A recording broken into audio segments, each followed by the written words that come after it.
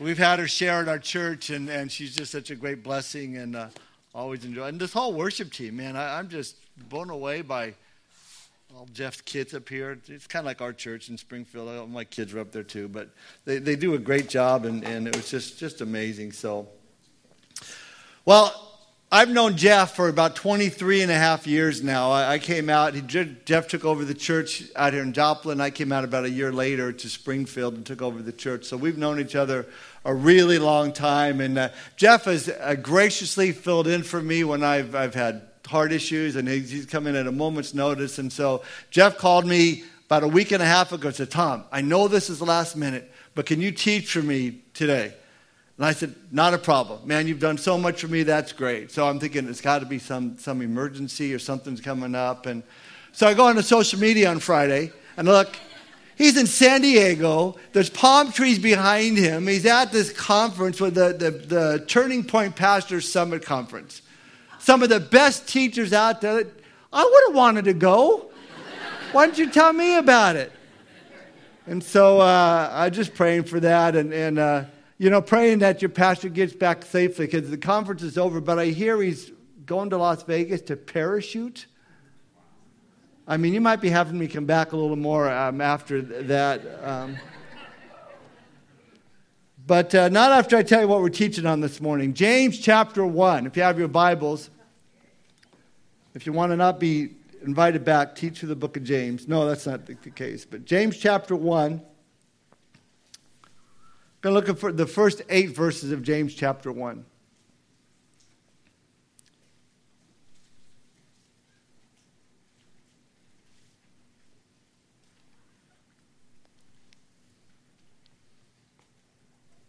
James writes, James, a bondservant of God and of the Lord Jesus Christ, to the 12 tribes which are scattered abroad, greetings. My brethren, count it all joy when you fall into various trials, knowing that the testing of your faith produces patience. But let patience have its perfect work, that you may be perfect and complete, lacking nothing. If any of you lacks wisdom, let him ask of God, who gives to all liberally and without reproach, and it will be given to him. But let him ask in faith with no doubting, for he who doubts is like a wave of the sea, driven and tossed by the wind. For let not that man suppose that he will receive anything from the Lord. He's a double-minded man, unstable in all his ways. The title of my message this morning is Growing in Faith. Let's have a word of prayer. Father, we thank you for this time that we can spend together in your word. Holy Spirit, thank you for being here and giving us, Lord, not only information, but application that we can put into our lives right away.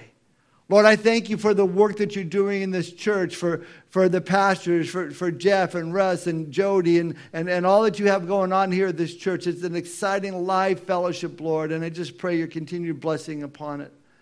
Lord, I pray that you'd bless our time together as we study your word, speak to our hearts. Lord, and finally, if there's anyone here that has joined us that doesn't have that personal relationship with your son, Jesus Christ, they're not born again this morning, would you especially touch their heart, that they would see their need for you, turn from their sin, and turn to you today. So thank you for this time together. We commit it to you. In Jesus' name we pray. Amen. Well, every New Testament book has its own theme and its own purpose. For the book of James, the Jewish Christians who James was writing to were having some problems in their personal lives. They were having problems in church life. And that's what James really addresses. And all these problems had a common theme: spiritual immaturity. These Christians were simply not growing in their faith. Therefore, James is a very practical book. And many have a problem with that because it's almost too practical. It's very pointed. And if you've ever studied the book of James, you know that it hits you right where it hurts, because it deals head on with sin and with all of our shortcomings as believers. James is so direct with dealing in each of our lives that we cannot escape the teaching. It reminds me of a story of a southern preacher who was speaking out against gambling. And there's a lady in the front row who was so excited about the preacher naming sin. Clearly, when he spoke about gambling, she shouted, "Preach it, brother." Then when he spoke about drunkenness, she shouted, "Amen." Then he got to dancing and flirting, and she was really excited by this time and shouted, "Preach it, brother, amen, hallelujah." Then he got to gossip and backbiting And the lady leaned over to the person next to her and said, he's not preaching now he's meddling. And I have to say, we need to have our sin meddled with. God wants to speak to people because he loves us. And he wants to give us direction. And he wants to give us instruction. He wants our lives to demonstrate sanctification. But most importantly, he desires for us to grow in our faith. Now, we do this through Romans 10:17. We know that. Faith comes by hearing, and hearing by the word of God. We know Hebrews 11:6 tells us, but without faith it is impossible to please him, for he who comes to God must believe that he is, and that he's a rewarder of those who diligently seek him. So by faith we believe that he's God, and he's a rewarder if we diligently seek him. So we seek to please him with all of our lives, and we do that by spending time in his word. Thus we grow in our faith. And I hope that's why you're here this morning, because you want your faith to grow. You don't want to grow cold in your faith, or worse yet, lukewarm. We know what Jesus says about that in Revelation chapter 3. So if you've ever studied the book of James, you realize it's all about faith. Faith that endures trials. Faith that resists temptation.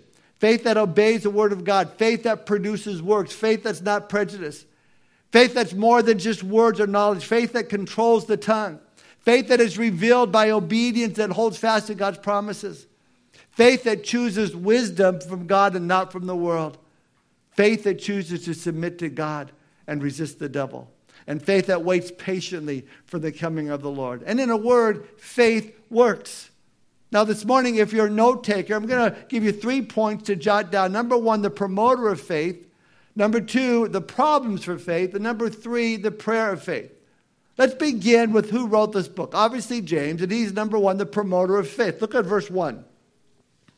James, a bondservant of God and of the Lord Jesus Christ, to the 12 tribes which are scattered abroad, greetings.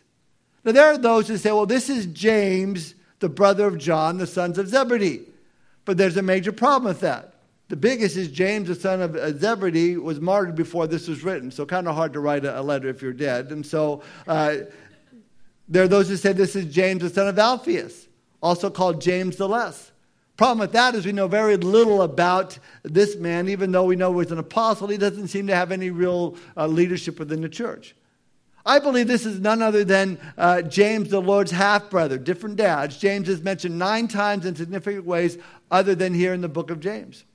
Now we know that James rose to importance in the early church. We know he exercised leadership within the early church from Acts chapter 15, where he held the first church council. Tradition says that he had a nickname, Old Camel Knees, because he was always down on his knees praying and seeking the Lord. We know he also had a special ministry to the Jewish believers. With that in mind, it's interesting to look and see the way that James opens this book and what he calls himself, how he addresses himself. He says, James, a bondservant of God and of the Lord Jesus Christ.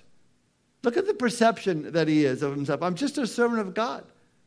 That's noteworthy because the world many times has a tendency to drop names. You know, it's not what you know, it's who you know. Certainly for James, being the Lord's half-brother, he had grounds to pull rank. You know, he could have said, listen, I'm not just anybody. This is James here, the younger brother of the Lord. But he doesn't do that. He just simply calls himself a bondservant. Bondservant. In the same way, that's who we all are as believers.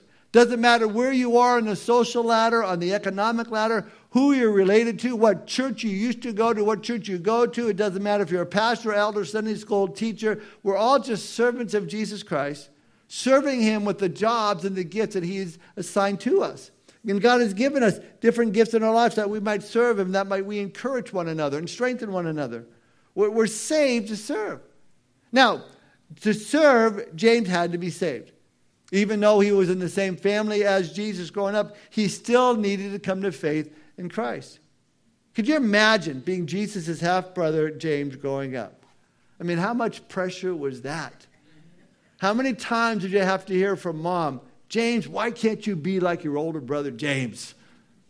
Comedian Michael Jr. has a routine. He says, probably everyone thought James could do what Jesus did, but he couldn't because he was just James. It wasn't James Christ. Remember the wedding banquet? Jesus turned water into wine, but they don't tell you about the next banquet. Jesus left early and they started running out of wine and everybody looked at James. Man, last time this happened, your brother made some wine, dude. Just going to stand there with your sandals on? Can you make it some Kool-Aid or something? I mean, imagine growing up always being compared to your older half-brother. In fact, John's Gospel, chapter 7, verse 5, we're told that even his brothers did not believe in him. That is until after Jesus rose from the dead. Then everything changed. That's what the resurrection does. It changes our lives. According to Acts 1:14, after Jesus ascended into heaven, we find the half-brothers up there in the upper room, it says there, and these all continued with one accord in prayer and supplication with the woman and Mary, the mother of Jesus, and with his brothers. So James, the promoter of faith, had to grow in faith himself as he came to know his half-brother as his Lord, as his Savior. And now he's writing in verse 1 to the 12 tribes which are scattered abroad, greetings. So James is also Pastor James. And he cared for these precious people, wanted to get a message to them. I tell you, Pastor Jeff cares for you guys. He gave me a text right before service this morning and says, listen, when you close, I need to pray for the people, and I want you to invite the leaders up so they can pray for the people, and then you can announce a blessing on them, and then you can wish them a happy day. I think, Jeff, I got it. I should have texted him. I got it covered. But he cares for you guys. He loves you guys. In the same way, James loved these people. He wanted to get this message to them. Because James knew how hard it was to be a Christian, especially to be a Jewish Christian.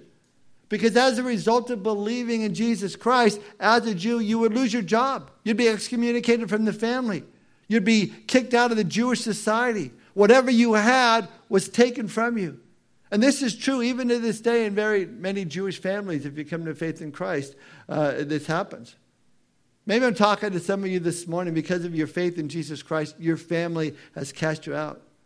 Maybe you lost a promotion at a job because they found that you were a Christian. Maybe you feel alienated, you feel mistreated. Maybe your brother or sister or mom or dad doesn't want to have anything to do with you because you're standing on biblical values. It's at those times that James is going to show us the importance of faith, which brings us to point number 2, the problems for faith. We all know the walk of the believer is not an easy one. It can be filled with many problems, and James addresses these problems. Why does God let calamities come into our lives as Christians? Why does God allow tragedy to come into the lives of believers? Why do we have to face trials? What is their purpose? Is there anything we can do to make it move along more quickly? Why are you asking so many questions? Well, I don't know. But here, James, he's got answers. That's why. Look at verse 2 now. James says, my brethren, count it all joy when you fall into various trials. Now, when you read that, you think, what kind of bizarro thing is that to say to someone who's suffering? It's like saying to someone who's really going through hard times, cheer up, put on a happy face, don't worry, be happy. You want to punch someone in the face that says that to you when you're going through a hard time. Is that what James is saying? Well, yes and no. He is encouraging them to rejoice, but there's a reason for what he's saying. First of all, let's understand what James is not saying. James is not saying or suggesting that we should necessarily be experiencing some all-encompassing emotion of joy or happiness when we face some heavy trial or circumstance. Oh, I'm just so happy. This is so great. I had to put my dog to sleep. Cat, perhaps, but not your dog. But listen, James is not saying that trials themselves are joyous, because for the most part, you know this. They're not. In fact, the scriptures tell us in Hebrews 12:11, now no chastening seems to be joyful for the present, but painful. Nevertheless, afterwards it yields the peaceable fruit of righteousness to those who have been trained by it. Yet James does say, count it all joy. What does that mean? He says, make a deliberate and careful decision to experience joy in your troubles and trials. Is that possible? I would say it is, but it's not very easy to do. A good illustration of this, I think, of is Paul and Silas. They're put into prison for preaching the gospel. They're chained, they've been whipped, they're in there, it's cold, it's dark, it's a dungeon. The Bible says at midnight, Paul and Silas began to sing praises to God. I don't think that was an easy thing to do. But as a result, the other prisoners all heard them singing, and there was just an earthquake and a jailer, and the whole family got saved. But it all started with Paul and Silas decided to rejoice with singing in spite of their circumstances. And that can happen in our lives. You're going through a difficult situation, and someone who's not a believer, they're going, How can you have so much joy when you're going through this tough situation? Well, it's because of the Lord. And it opens up for them an opportunity to come to faith in Christ. I like the way the Phillips translation puts James chapter 1, verse 2. When all kinds of trials and temptations crowd into your lives, my brothers, don't resent them as intruders, but welcome them as friends. Realize that they come to test your faith and to produce in you the quality of endurance. See, James is saying there's only lessons that can only be learned in times of trial as you go through them. That's how you'll grow in your faith. You'll grow, and that's a good thing. No, even temptation plays its part in the spiritual growth of the believer. You might say, oh, no, there's nothing good that comes from temptation. Well, yeah, it is. If you resist it, that's good. If you don't resist it, then it's horrible. But if you react properly, if you resist it, you can grow stronger as a result. But also notice what James says in verse 2. He says, count it all joy when you fall into various trials, not if you fall into various trials. That tells us we all are going to face trials in our lives. Just because you come to faith in Christ doesn't mean the sky's always going to be blue, the birds are always going to chirp, you're never going to have a flat tire, you'll always be of good health. No, Jesus said the rain falls on the just and the unjust. We all go through trials. The difference, though, is as believers, we have Jesus to help get us through. Now, notice also what James doesn't say. He doesn't say, count it all joy when you walk into various trials. No, he says, count it all joy when you fall into various trials. Sometimes we walk into trials and problems of our own making. Like the man who was on his lunch break and said to his coworker, I am so sick of bologna and cheese sandwiches. To which his buddy then said, tell your wife to pack something else. He said, my wife didn't make it, I did. Listen, if you know you're on your car, the tire's getting bald, and you do nothing about it, and you have a flat tire, you can't say, oh, God is taking me through this trial. No, you should have taken care of the tire. If you go out to dinner every single night of the week, but you have no money to pay your utility bill at the end of the month, you can't say, oh, the Lord's allowing me this financial hardship in my life to teach me something. No, you know better. You did it to yourself. I'm convinced that many trials we go through are self-inflicted. That we walk through the trials and problems of our own making. And they may be the direct result of our own laziness or selfishness or pride or greed or lust or whatever. We create our own problems. Or we may break a commandment of God and then we get angry at the Lord when we have to face the consequences. Why are you doing this to me, God? God said, listen, friend, I'm not doing it to you. You're reaping what you've sown. You brought this on yourself. We do create a lot of our own problems. There's no doubt about that. But James here says there's something you should know when you fall into various trials. Look at verse 3. Knowing that the testing of your faith produces patience, but let patience have its perfect work, that you may be perfect and complete, lacking nothing. Do you want to be lacking nothing, walking in faith, so when difficulties hit you, you can stand strong and have increasing joy in your life? Then you have to know it's only going to come through having those trials, through the testing of your faith. Then it will produce patience and joy and peace and strength to see you through. In fact, one translation of the word patience is endurance. Another translation is steadfastness. Another one is staying power. I like this translation. It says, the trying of your faith produces an heroic endurance. I like that. Another one says fortitude. Another translation says toughness. Each one of those translations helps us to see the objective. God wants you to have endurance. This microphone, I'm sorry, is giving me, mine's different in Springfield. It actually goes around both my ears, and I have small ear tops, and so it doesn't stay on. No, we're getting it. Pray for my small ear tops. All right, I need some toughness here. Fortitude, toughness. All those words help us to see the objective. God wants you to have endurance. He wants you to have staying power. He wants you to have fortitude and toughness. Maybe if you guys, you're in high school and you played football, remember what's commonly known Hell Week. That was the worst week of all the training. So intense, so rough, but it was in order for you to learn how to dodge the tackles, how to have endurance, how to react under pressure. And by the time it was over, you were stronger. You were more confident. That's what God's doing with us. He doesn't want us to be weak or wimpy spiritually. So the test comes our way. The trials come our way. Sometimes the tests come when you least expect it. And you get hit. You get blindsided. But God says, hey, I'm going to use this to toughen you up spiritually. Strengthen your spiritual muscles. I want you to learn how to block and hold up that shield of faith and keep that helmet of salvation in battle. I want to increase your stamina and your ability. So stay with it. Don't give up. That's what God's doing. Spiritual training.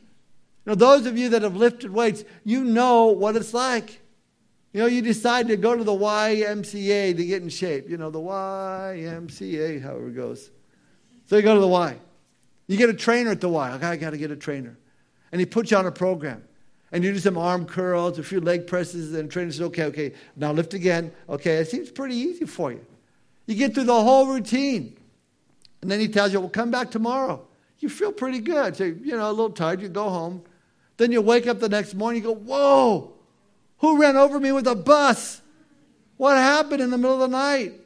Things hurt that I haven't hurt in a while. My toes even hurt. You think, what did I do that caused this? Oh, you remember, you exercise. You use muscles you haven't used in a long time. So you go to the trainer and you expect when you say to him, hey, I'm really sore. And you want him to say, I'm so sorry. Why don't you go home and get some rest? But no, not him. Great, let's go through the same routines again. And then you hear the phrase that everyone hates to hear. No pain, no gain. And I like my saying, no pain, no pain. That's.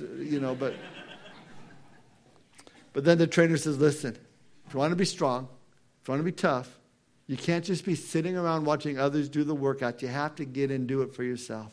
If you want your heart to be in good shape, you have to exercise, you have to jog, you have to walk, get that blood pumping. Here's my point. The problem about growing in our faith is often we don't want to. We don't want to go through that trial. We don't want to go through that time of testing or difficulty. But when we do, and we all do, God wants us to know it's only going to make you stronger. And so James says, because of that, look at verse 4, let patience have its perfect work, that you may be perfect and complete, lacking nothing. Or again, I like the Phillips translation, let it grow and don't try to squirm out of your problems. For when your patience is finally in bloom, you are ready for anything, strong in character, full and complete. That's a great translation. Don't try to squirm out of your problems, but let God do what God's going to do because it's for your own benefit.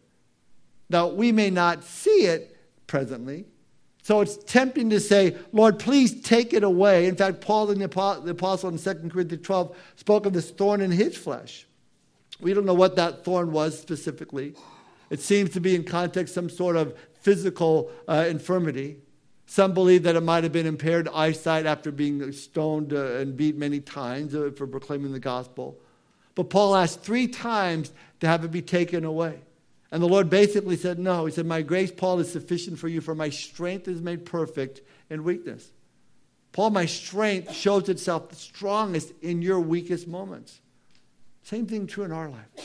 Why did this thorn come? We know Paul had a vision of heaven. And it was so wonderful, he couldn't even describe it. We're told in 2 Corinthians 12:11, Paul says, even though I've received such a wonderful revelation from God, so to keep me from becoming proud, I was given a thorn in my flesh, a messenger from Satan to torment me and keep me from becoming proud.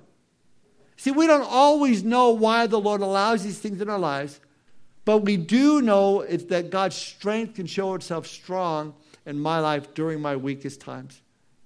Maybe God's allowing some strong trial to happen in your life. Maybe you've been going through some hardships and you're saying, why, Lord? What's the purpose? What's the objective? Maybe he's made it known to you. Maybe he hasn't. But know this. God is in control. And he's seeking to make you more like Jesus and create in you that family likeness. And it's going to cause you to be stronger, to be tougher, so you might have this heroic endurance, so you grow in your faith. It's all a part of the Christian life. We may not always know why. We may not always, why did this happen, or what is going on? But this we know the who. We know who is in control. I like a story I found about Susan, a 3-year-old lying in her bed. When she opened her eyes, she saw the stern face of a man peering down at her. As she screamed out in fright, the man quickly shuffled out of the room. Hearing her daughter scream, Susan's mother ran into her room and held her tightly. Meanwhile, the man's voice could be heard talking to an accomplice on the telephone. He quickly reappeared, snatched Susan out of her mother's arms, ran down the stairs into a waiting car. Susan screamed as the car sped through town to a large building. Carried to the fourth floor of this ominous edifice, Susan was placed on a bed and given a shot of a powerful drug. Just before she passed out, Susan looked into the face of yet another stranger, seconds before he unsheathed a knife and ripped into her stomach. Give those men the death penalty, we would cry. But wait, the man who tore Susan away from her mother was her father. Aware that his daughter had been groaning all night, the call he made was to a doctor who said, bring her in immediately. It sounds like her appendix has burst. The large building was a hospital, the drug was an anesthetic, and the knife was a scalpel, and the girl was saved. From a 3-year-old perspective, the events of the evening were terrifying. But from a parent's perspective, they were saving her life. From our perspective, trials and problems, they may appear terrifying, but God has His perspective. He's saving our lives. He's allowing things we don't understand to come into our lives to make us who we are. Strong, healthy followers of Jesus Christ. And help us grow in our faith. And we all know Romans 8, 28, 29. And we all know that all things work together for good to those who love God, to those who are called according to His purpose, for whom He foreknew, He also predestined to be conformed to the image of His Son, that He might be the firstborn among many brethren. So growing in our faith, we must recognize that God is the one who's in control. He's making you into the person He wants you to be, doing the work He wants you to do it in your life. One more thing, trials, they don't last forever. One of my favorite verses in the Bible, and it came to pass. Warren Wiersbe puts it this way. Trials do not last forever. They are for a season. When God permits His children to go through the furnace, He keeps His eye on the clock and His hand on the thermostat. If we rebel, He may have to reset the clock. But if we submit, He will not permit us to suffer 1 minute too long. The important thing is that we learn the lesson He wants to teach us and that we bring glory to Him alone. I like that. So this brings us to our final point. Point number 1, the promoter of our faith is James. The problem of our faith, we looked at. Number 3, the prayer of faith. James here says next, it's okay to ask the Lord what's going on. We should do that. Look at verse 5. If any of you lacks wisdom, let him ask of God who gives to all liberally and without reproach, and it will be given to him. If you want to grow in your faith, it begins by asking God for wisdom and turning to the Lord in prayer. J.C. Riley puts it this way. Trials are intended to make us think, to wean us from the world, to send us to the Bible, and to drive us to our knees. Yes, prayer should always include, praise and thanksgiving to our great God. But prayer is also about petition.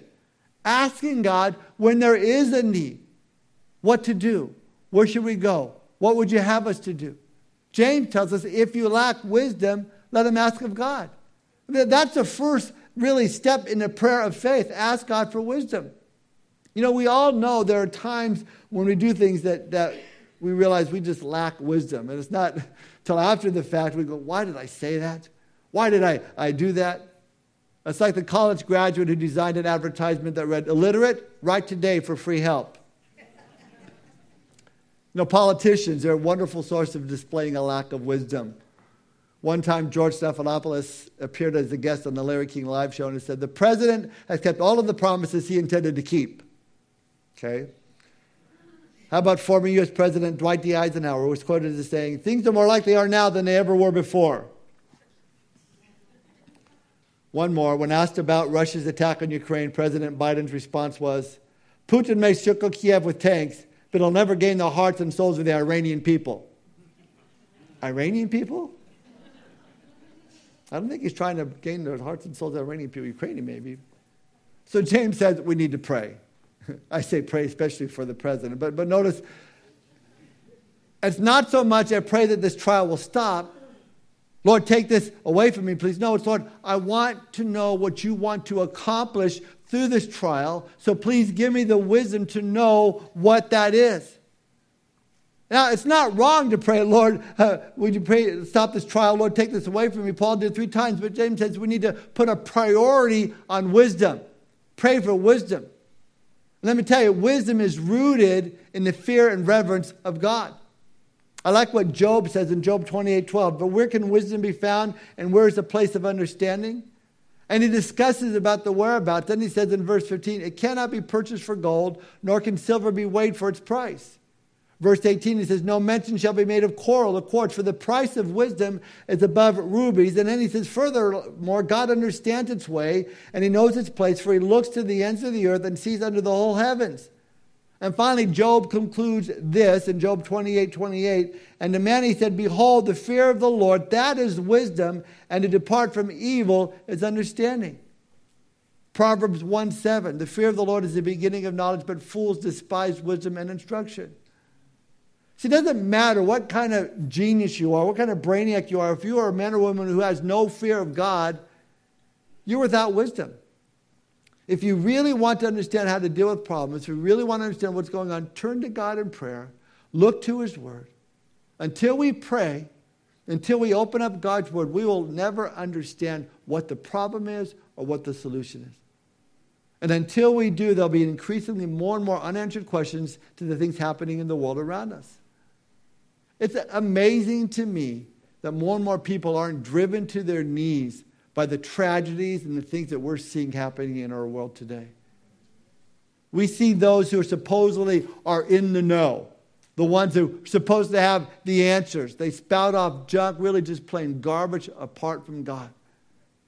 Man's wisdom says if we take away all the guns, then there will be no more shootings in our schools. God's wisdom says train a child in the way he should go when he's old and not depart from it. That'll take away that problem. Man's wisdom says defund the police department, no more laws. God's wisdom says sin is lawlessness. Man's wisdom says there's many genders. God's wisdom says he just created two, male and female. Man's wisdom says it's a choice. God's wisdom says it's murder. Listen, true wisdom begins with reverence of God, the fear of the Lord. Wisdom for us as believers is personally connected to Jesus Christ. 1 Corinthians chapter 1, verse 30. Paul says, but of him you are in Christ Jesus, who became for us wisdom from God and righteousness and sanctification and redemption. If you need wisdom, come to Jesus. Jesus Christ was the perfect expression of wisdom in God. And if you know him this morning, if you receive Jesus as your Lord and Savior, then you're being changed by his wisdom continually and daily as you dig in his word. That's the gist of what James is saying here in verse 5. Just ask when you need it, whatever the problem may be. Maybe you don't know how to deal with the problem that's going on right now, or how to deal with a difficult boss, or a problem with your neighbor, or husband, or wife, or mother-in-law. God says, just ask. You see, we need to realize James is not saying this is a suggestion. Well, if you don't know what else to do, maybe when you get to the end of the rope, just ask God. No, this is a command. Ask God. Seek God for wisdom, because he is the God who gives wisdom liberally and without reproach. In original language, the phrase God who gives graphically emphasizes giving as a majestic characteristic of God. It reads this way: let him ask the constantly giving God. You know, Scripture overflows with this aspect of our God. Giving is a characteristic of our God, is it not? Acts chapter 17, verse 25 says, he gives to all life, breath, and all things.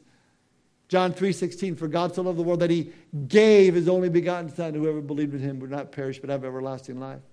Romans 8:32, he who did not spare his own Son but delivered him up for us all, how shall he not with him also freely give us all things?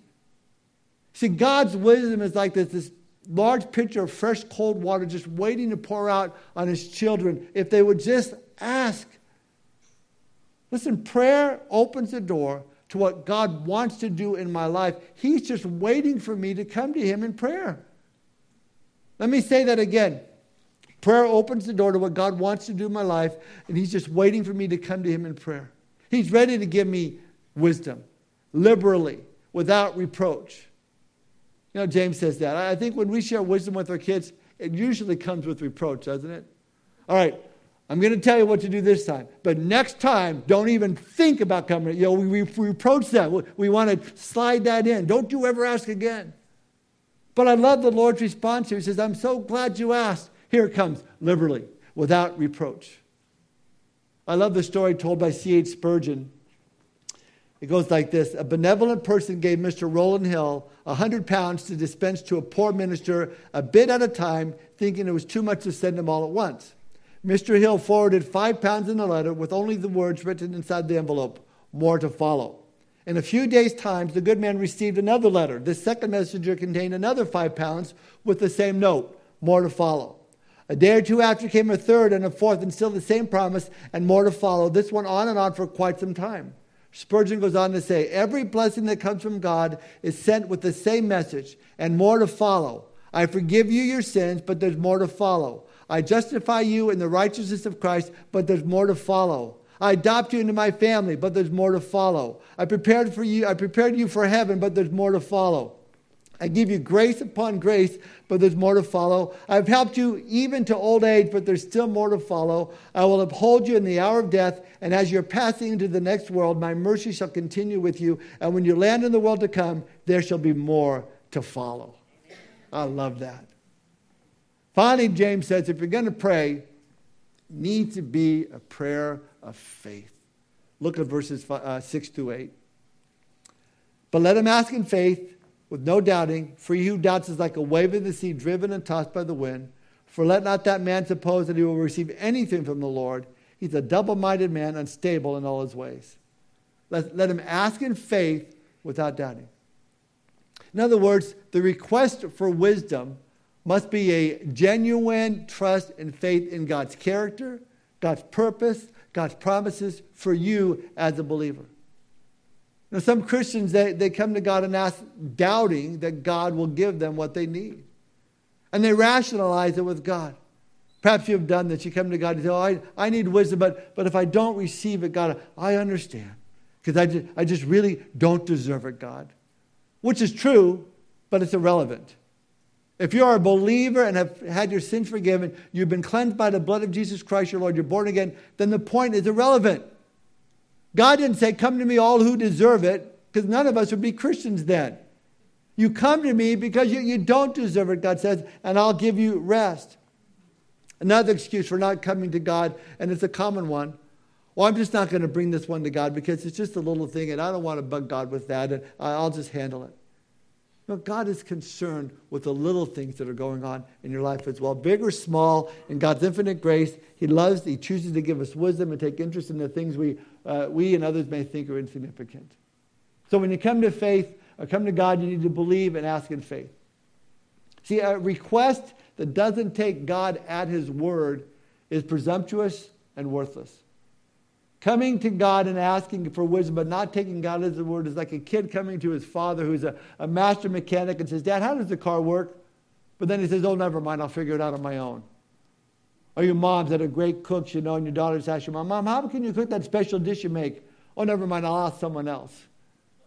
I mean, that'd be a slap in the face. God says, when you ask me, don't doubt me.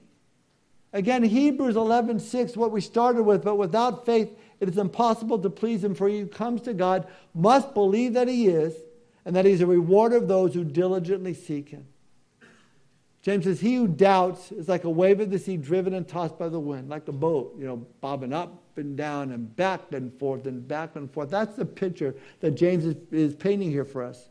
That instability, double-minded, divided interest.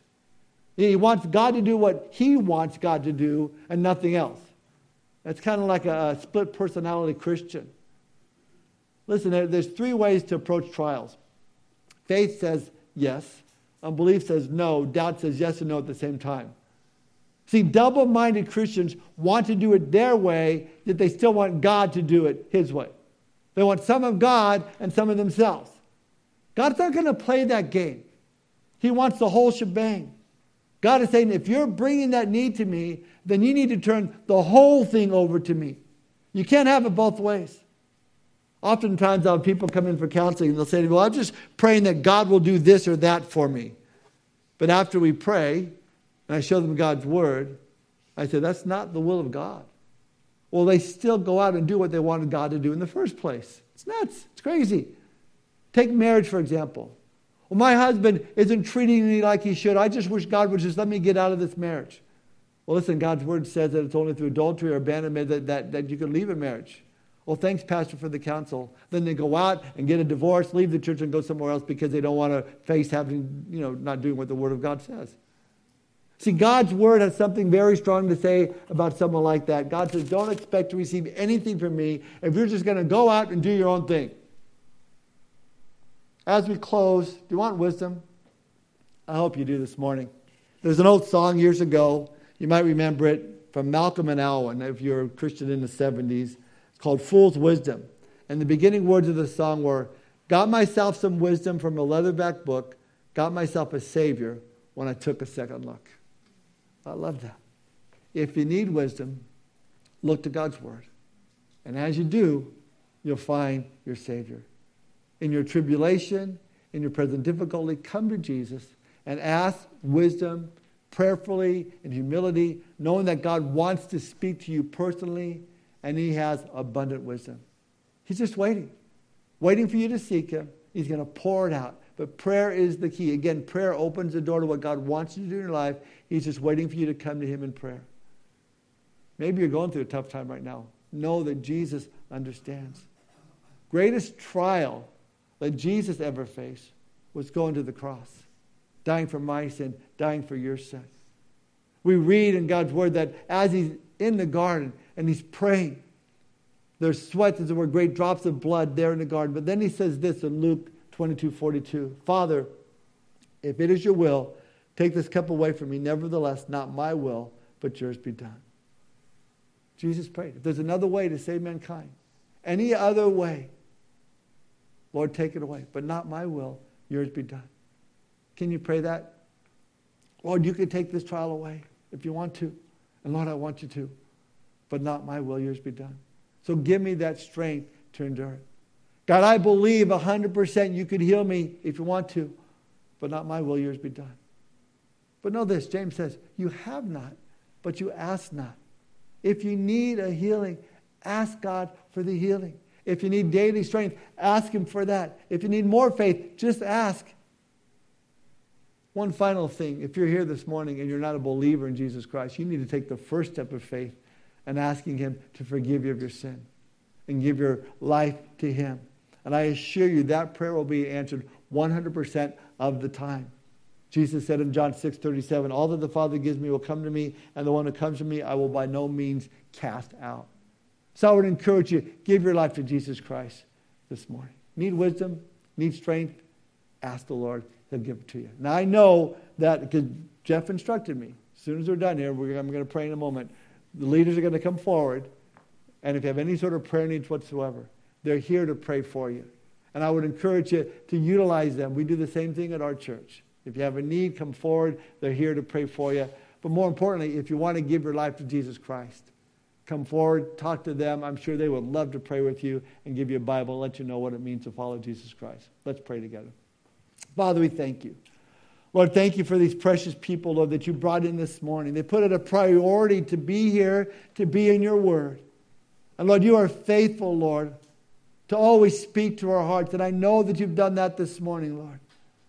So, Lord, I pray right now for anyone here, Lord, that may need a healing, Lord. We're asking for a healing touch of your hand upon their lives. Whatever it may be, Lord, that's going on physically in their body. Lord, would you heal them? Would you touch them? Would you give them wisdom and how to proceed from here? Maybe it's a trial they're facing, Lord, and they don't know what to do next, what steps to take. Lord, would you give them wisdom?